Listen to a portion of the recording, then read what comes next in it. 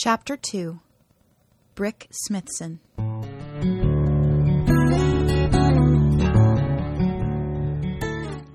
Professor couldn't reach Brick's ear, so instead she pinched him on the elbow, steering him in the direction she wanted him to go. And from the looks of it, they were going to the workshop. Her little fingers were merciless, inflicting pain and a frightening kind of paralysis in his arm, a part of his body that until now Brick had simply assumed was impervious. He thought he caught a few muttered words from her as they navigated their way through the stables, but he couldn't be sure. Some of the horses turned their heads to watch the strange couple pass, flicking their ears with interest. Stepping out through the double doors of the stable, Brick slipped in a pile of horse manure with one foot, veering badly to the side, but his own quick sense of balance and Professor's painful grip pulled him back upright. Professor's workshop was not accessible by any means a normal architect would devise. No, as in all things, Professor did it her own way. The front door was reachable only by skirting the stables and walking into the thoroughfare, across the street from the butcher's shop. Then, a swift right angle into an alleyway brought the pair face to face with a rather impressive brass-plated door. It had a small, dark window atop it, and a series of knobs at Professor's reach. She irritatedly smashed her hand against a few of them, and then the door opened widely on its hinges, its weight apparent by the low grounding sound it made as it scraped across the dark wood floor. Usually a comforting place, with all its odd ticks and whirs, the workshop was suddenly rather ominous, mysterious, and strange. Brick took a deep breath and stepped inside, still being prodded like a steer by Professor. The room itself was not particularly wide, but it was very high. It might once have been a stable, but through years of renovations, very little of the walls or floor could be seen at all. On the far side was a hearth that was easily twice Professor's height, and a stone chimney rising to the roof.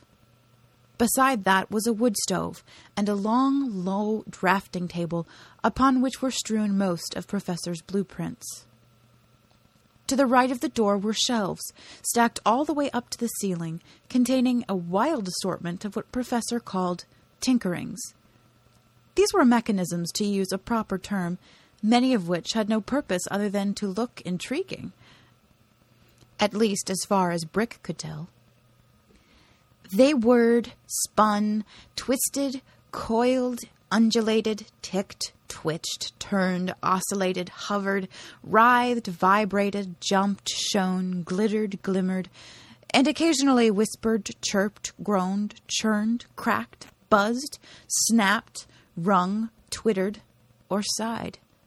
The collective cacophony always made Brick feel a little dizzy. Across the room, to the left of the hearth, were Professor's steamies. One of Professor's most predominant obsessions had to do with the harnessing of steam energy. She claimed to have done some impressive work for the Queen once, including a flying prototype, but exiled here in Vell, most of her contraptions were a much smaller scale. The various steam prototypes and working models needed a constant stream of vapor, and so Professor had combined a coal-burning stove with her cistern system. It was always hotter than hell in the workshop on account of all the steam. But the boiler didn't just provide steam for Professor's more confounded gadgets and gizmos. No, it was also connected to the town's fire alarm, which could be triggered from a series of posts throughout Vell.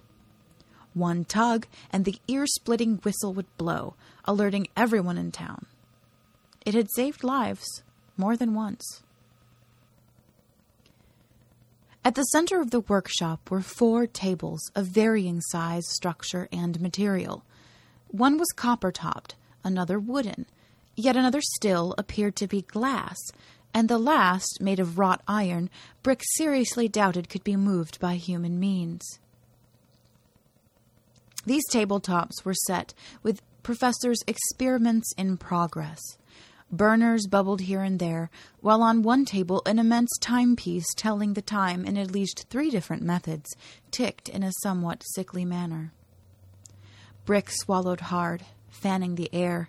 The room held the acrid tang of one of Professor's experiments gone wrong, a situation that happened occasionally, even if she was loath to admit it, and the ceiling was thick with smoke. No doubt she'd been working on something when she noticed what was amiss at the stables. Her tea machine, a kind of self-warming keg made to steep and serve tea, whistled. "Listen, Professor, I can explain." "I bet you can, and I don't want to hear." She shook her hand in the vague direction of the stables, the trembling in her taut, chubby fingers betraying her anger. "Gods, Brickley, what are you thinking? Or more likely, what ain't you thinking? This is one big bucket of horse piss you've spilled. Do you know that?" Brick took a deep breath. He could still feel Cora's lips on his, soft and yielding. It had stirred something deep inside him, and simultaneously left him feeling rather wound up. "You ain't even listening to me," Professor said, pressing on her eyes under her thick specs. "Gods, I should have put a stop to it sooner. I saw it coming. I saw it and I pretended it was nothing. It's not like you think. It ain't like we've done anything like that before." "Of course you haven't, because we all made sure it didn't. But damn it, I got caught up in something before I realized I sent you out there during her stable hours." She seemed to be calming down and stopped pacing. Brick sat down on one of the stools in the workshop.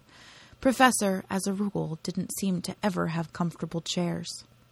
"I'll leave you alone with her for 1 minute, Professor said, pulling herself up onto her stool. In spite of the fact that she could have used a much smaller chair, she refused to customize one for herself. Sorry?" Brick said, hoping that might quell her. "No, you ain't. You'd be stupid if you were sorry," she said, a glint of merriment surfacing above the anger. She sighed, shaking her head at him. "But you're lucky, gods damn it. Lucky as all the stars in the skies that it was me who saw you. You reckon? Do you know what they do to underclass boys, Brick, if they find them with older-class girls?" "Of course I do," Brick said. "Of course. But it ain't like I had much of a choice.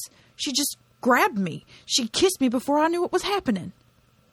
It sounded lame, and he knew it. In all truth, his resistance had faded before it even started. Gods, kissing her had felt good. "Give a girl a gun, and the next thing you know, she's throwing herself all over every last boy," muttered Professor. "It was just me," Brick said, coming to Cora's defense.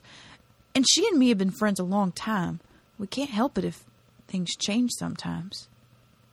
Professor seemed to consider this a moment. She took off her specs and began polishing them with the edge of her shirt, inhaling and exhaling slowly. She was still mad, Brick knew, but she was trying to keep herself in check, trying to keep her temper down. There was something about the women in Vel, Brick reflected, and tempers. She replaced her specs and blinked at Brick. "You can't stay here in Vel now." "I'm sorry, Brick, but it just ain't safe.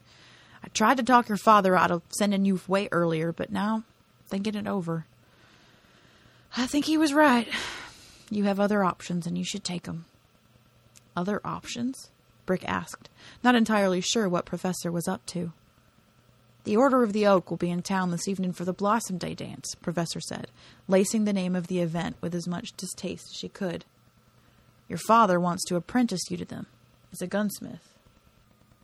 "What?" Brick said. As a gunsmith? Brick's grandfather had been a gunsmith, but Jack had taken the profession of a blacksmith as it was significantly more lucrative in a backwoods town like Vel. But Brick had always thought his father had just taken the easy way out. There was a lot less to it.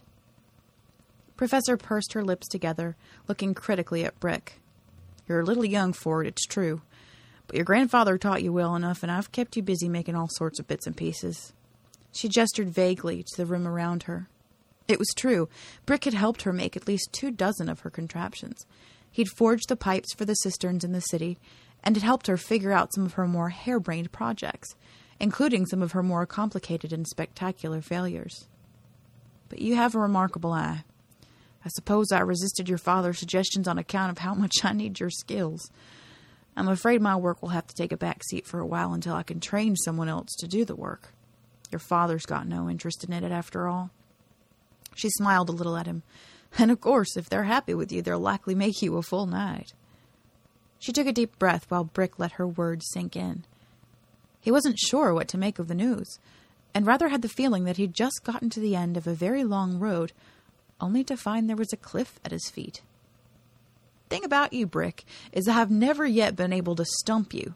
I've tried, of course, given you plans with hardly more than scribbles, tossed you ore you'd never worked with before, but you've got a gift, and you'll be much safer as a knight in the protection of the whole realm than you ever would be here. Your talent's wasted on me, truly. I knew the time would come." "But, Professor, how can I be a knight?" he asked finally. The words felt heavy in his mouth. He could feel his heart thumping in his throat. "Not all the orders are as presumptuous and bigoted as the rose and alder. No, the oak and the asp and the heart all welcome men of all classes so long as they can prove their worth. And you will, I'm sure of it. I've never seen such a talented smith in all my life, and that's no exaggeration." He felt his face redden with the flush of acknowledgement. "And I'll leave? Tonight, then?" Professor paused a moment, chewing on her bottom lip. "I'm afraid so. It's likely the only chance you'll get to leave Vale, and aside from that Gimble lad and Cora, you don't have much holding here, do you? And we all know Cora's bound to be out from here soon. Once her father's returned from Moot, I'll expect he'll have a list of suitors long as my arm ready for her. She'll go to the academy, of course, but then she'll be married off." Gods, Brick suddenly hated the idea of Cora being married off. Previously, her marriage had just been some remote and unreal event, talked about as children, off there in the future somewhere. Time passed so slow when you were young. But now her marriage loomed, and its reality carried a sharp and painful edge. At least laws had been passed to raise the legal age of marriage. In Cora's mother's day, girls were married off at the age of 13 with consent from a parent.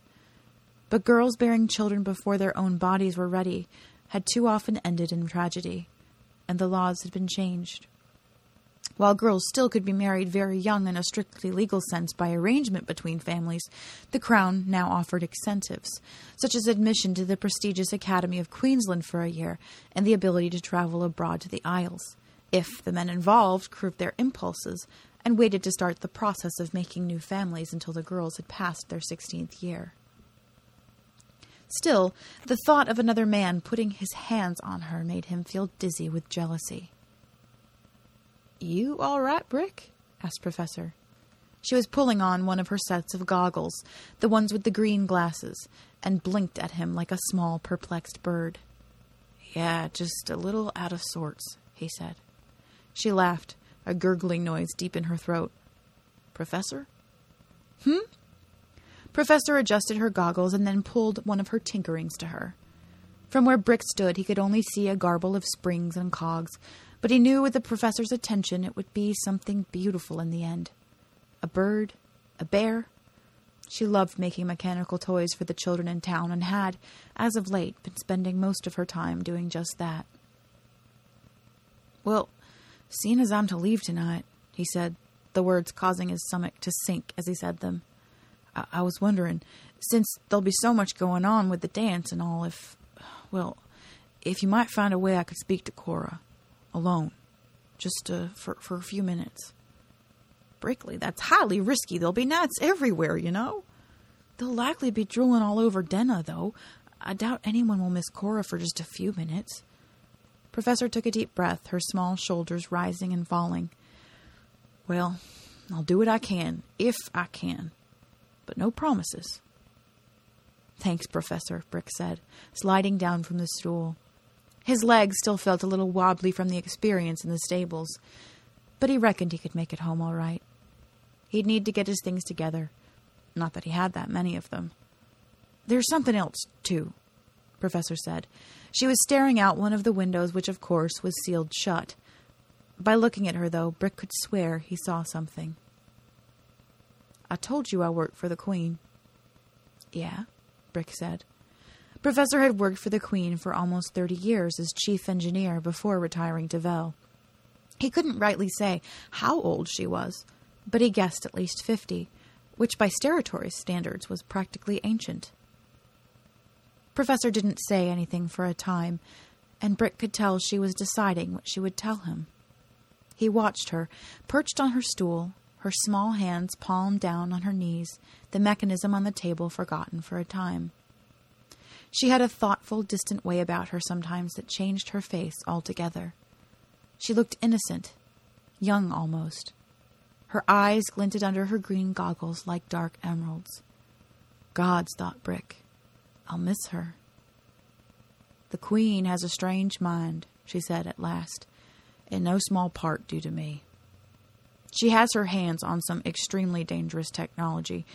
Suffice it to say, though, you ain't going to be just up against guns, if you reckon what I mean. You've seen the things I've done here in Vel, the things that can be done with metal and gears.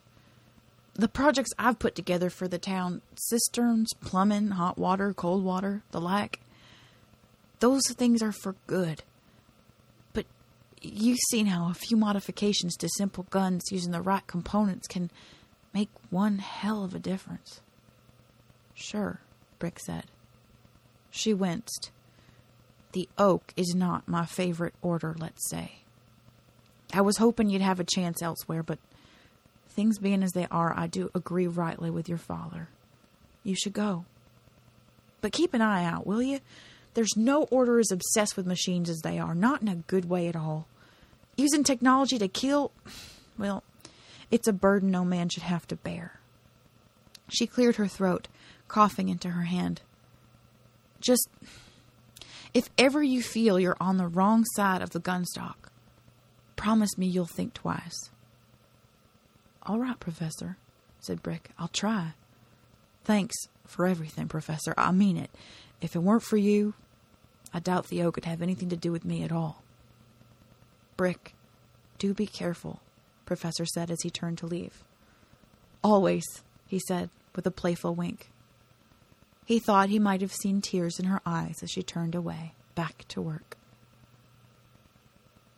Brick found his father hard at work in the smithy, refitting part of one of the gimbal's wagon wheels. It was a common smith's job, what he was doing, refitting the iron strap that wound round the wheel itself, and he did it with the steady rhythm of a man accustomed to his work. The blacksmith had his shirt bunched up around his immense forearms, and his ruddy face was slick with sweat. As always, it was hotter than hells in the forge. Jack looked up as his son walked in and halted the banging. He drew his hand across his brow, squinting as sweat dropped into his eyes. "When were you going to tell me?" Brick asked. At first he'd been elated about his recommendation to the Oaks Guard, but now he felt betrayed. If he hadn't made a mess of things with Cora, his father would never have mentioned it at all. "Come again, son?" Jack asked. "The Order of the Oak," Brick said, trying to be as casual-sounding as he could. "They want to recruit me, tonight, and you didn't say anything." Jack paused, raising one of his dark brows at his son. "Well, according to Professor, it didn't seem like such a good idea," he said, speaking slowly. "And I take her opinion right serious, you know." "She's changed her mind," Brick said. He stared at his father, noticing the lines of wear in his face, the darkness under his eyes. He had soot all over one side of his face and down into his beard, and looked tired. It was getting late. Most of the townsfolk were already getting ready for the dance, but Jack the smith and his son would have no part in it. It was just business as usual. "Did she?" Jack said. He sounded surprised, but not shocked. He put down his hammer and walked over to the basin, splashing his face with water. "Well, that's interesting." "You were just going to let me stay here?" Brick asked. He could feel his anger welling up in him, like blood from a wound. How could his father allow him to stay here, to rot away in Vel when knights were calling after him? "You were just going to keep me here for yourself?" "Not myself entirely. For Professor, too," Jack said. "You must have done something real stupid to get on her bad side to send you away. But yes, I suppose I would have said nothing. As it stands, though, well, I guess you best be getting your things together, huh?" They want me to be a gunsmith, Brick said, and a knight. Yeah, I know, Jack said, his voice low and a bit husky, Brick thought. You best be getting your things together. Jack took up his hammer and turned back to the forge and his work. Staring after him for a few moments, Brick turned to go back to the cottage. Adjacent to the forge, it was sparse, to say the least, the living quarters of two men who'd no particular desire for decoration. It served its purpose, though. 2 cots lay on either side of the room, and in the middle a hearth for cooking. Empty bowls in need of cleaning were strewn about, and the scent of sawdust and flux pervaded everything. Brick didn't have much property of his own. He had the clothes he wore, 1 other set of breeches, a hooded overshirt for cold weather, and a burlap rucksack containing a few small tools and other necessities. He'd take his forge hammer, which was still on his belt, and his grandfather's pistol. It was still under his cot, wrapped in oiled cotton. He retrieved it and smoothed his fingers over the silver gilding and the long horn handle. His grandfather had made it with his own hands, 1 of 2 identical pistols. It wasn't particularly good at distance shooting, but it would do the job at close range if he needed it. Brick had a mother, he knew, but he just didn't know who she was. Jack never spoke of her. But he knew he favored his unknown mother's looks. Though he was dark and powerful like his father, he wasn't nearly as broad, and much more light and agile on his feet. He had nothing else from her to take with him, except the memory of this place, where, like so many items born of metal and fire, he had been made. All his life he'd conjured images of his mother in his mind, a regal woman, tall and fair, with clear green eyes. Sometimes she was a school instructor, other days a lady-in-waiting for the Queen. She was ephemeral, distant, and ever-changing, like the rush of clouds in the sky before a storm in Vell. But now, as he stood contemplating his departure from the only home he'd ever known, all he saw in his mind's eye was the face of Cora Gray. As a rule, Brick Smithson hated dancing. He thought it was an excuse for women to make men look stupid. But tonight, dancing would be the first thing on everyone's mind, right along with the Gray girls. Some of the older women in town, 12 or so married or widowed, had dolled themselves up as best they could, starching their dresses and curling their hair. Even from his vantage point by the great altar, he could smell the combined power of their perfumes on the light breeze. He sneezed. Brick leaned against the altar, cast mostly in shadow. The lights of the Bloomingday dance were a buttery yellow color, and he could see the scaffolding for the dance floor, too. Bonnets and top hats appeared and disappeared as his dancers and revelers came in and out of view. As of yet, the Order of the Oak had not arrived. He imagined knights had their own schedules to attend to, and arriving on time at a Foolish Territories dance was probably not their highest priority. To his knowledge, he'd never properly met a knight. In between bouts of anxiousness over Cora, he tried to imagine what they would look like. Cora would know, of course. Maybe if Professor managed to get her away for just a few minutes, he could ask. To his right, he suddenly noticed a figure up against the side of the nearest building. There was a sudden swirl of skirts, and in the dim light he could just make out the face of Cora Gray. He wondered dumbly if she had any idea how beautiful she was. Even though she'd taken to wearing specs all the time, it still did not diminish what he thought was the most lovely pair of hazel eyes he'd ever seen. Sure, in the dark he couldn't see their color, but he knew them as he knew his own. "Hey," he said, rubbing the back of his head nervously, a habit he'd had since childhood. Cora was quiet, her lips drawn tight in a frown. The moons were out tonight, of course, being Bloomingday. One full and the other half. It was about as bright as nighttime would get for the next few months until the moons crossed each other's paths again. And for that, Brick was very glad. "Having fun?" "No." Gods, he hated when she was like this. Well, I hope you'd let me talk to you just for a few minutes before you went back, he tried, approaching her slowly. Is Professor about? Jem's keeping an eye out for me, Cora said, turning over her shoulder. Right. I see, he replied. His throat had gone rather dry, and he was acutely aware of the amount of skin Cora was showing. The dress made her look a bit ridiculous, he had to admit, what with all the bows and lace. He never understood the whole matter of women in corsets and bustles. He always thought Cora was prettiest when she did nothing special at all. What did you want? She asked, her voice sharp and impatient.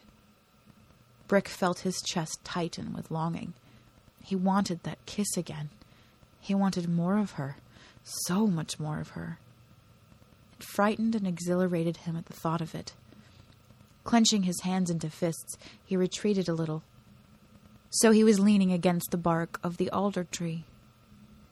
You used to tell me stories, he said, touching the alder with the flat of his hand. About knights and kings and queens. You told me how, when the territories were first founded, each town got its own alder tree, that it was part of a tradition, because the alder tree was sacred to the first settlers here, right? Yes, Cora said. She hadn't approached him, but he could see that she was trembling slightly, the curls on her head vibrating. Cora, Brick said, expelling a long breath, I'm fixing to leave tomorrow. What? Cora said, her eyes shooting wide open. The facade melted, and she stared at him, unable to comprehend his words. Leaving? What? Where? Why are you leaving? What's happened? He seriously doubted she needed the answer to that question.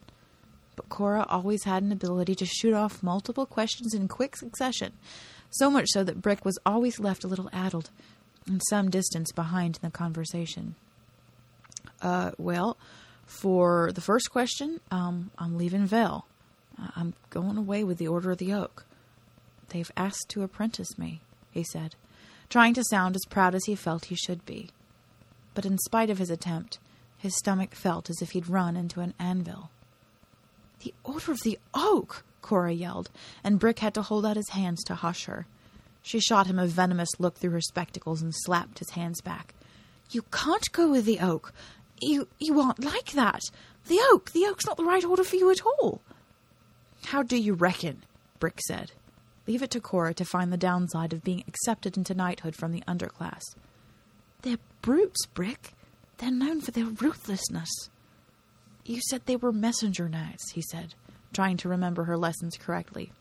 Oh, they're the Queen's messengers, all right. And while that sounds harmless on the surface, Brick, historically, they're known for being simply bloodthirsty. They do the Queen's bidding at any cost, and not in a romantic way at all. The Queen's always pardoned them in the end and tried to set things straight, but... Oh, Brick, didn't Professor tell you what they do with their weapons? What they'd done? Brick watched her, afraid to reach out and touch her, as she buried her head in her hands. She was wearing gloves, white satin, buttoned up to the elbow. One was already muddied as if she'd fallen and caught herself. She never was much for frills and the like. Damn it, Cora. Can't you even be proud of me for one damn second? Brick said, truly affronted by her attitude. No, I'm not proud that you're going with the Order of the Oak, because I think you're better than that. Does Professor know about this? Yeah, she gave me the okay. She had a hard time letting go, though, he muttered, unwilling to give away too many of the details. Professor had certainly felt that his talents could have been better used elsewhere, not to mention her initial refusal to grant him permission at all. Cora's glasses reflected in the moons behind him, and the intertwining branches of the alder tree. She looked at him with confusion and hurt, her brows down over her specs. I knew it would happen someday, she said. She pulled off her gloves and thrust them away in her purse, snapping the lid swiftly. I thought we had more time. But we grew up so fast, Brick. You have to know, Cora. If I could have made it work, Brick said, feeling his stomach twist again. His throat tightened and his chest constricted. It was sorrow like he'd never known before. This is what it feels like, he thought. Letting Cora go was like having his own breathing center taken from him. He wasn't sure if he could manage. "Just don't forget me," Cora said, removing her glasses. She pressed her long fingers to her eyes, as if that would somehow staunch the flow of tears. "I couldn't," Brick said. He wanted to grab her, to steal a horse and ride away into the moonlight like a gallant knight. But those were just stories, he reminded himself. Stories written by people who clearly had no idea how life in the territories had to be lived. She stared at him then, her eyes glittering in the moonlight, each lash bejeweled with tears.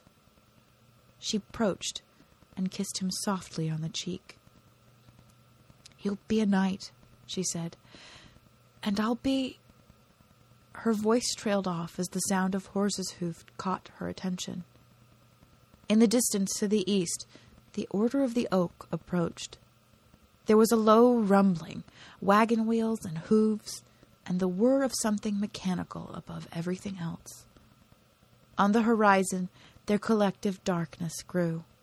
He could see their banners held high, the men's shapes beneath them.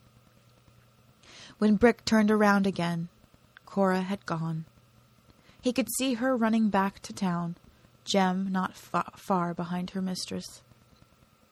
"You'll be gone," he said, finishing her sentence, as he stared off at his destiny, marching casually and inexorably to meet him.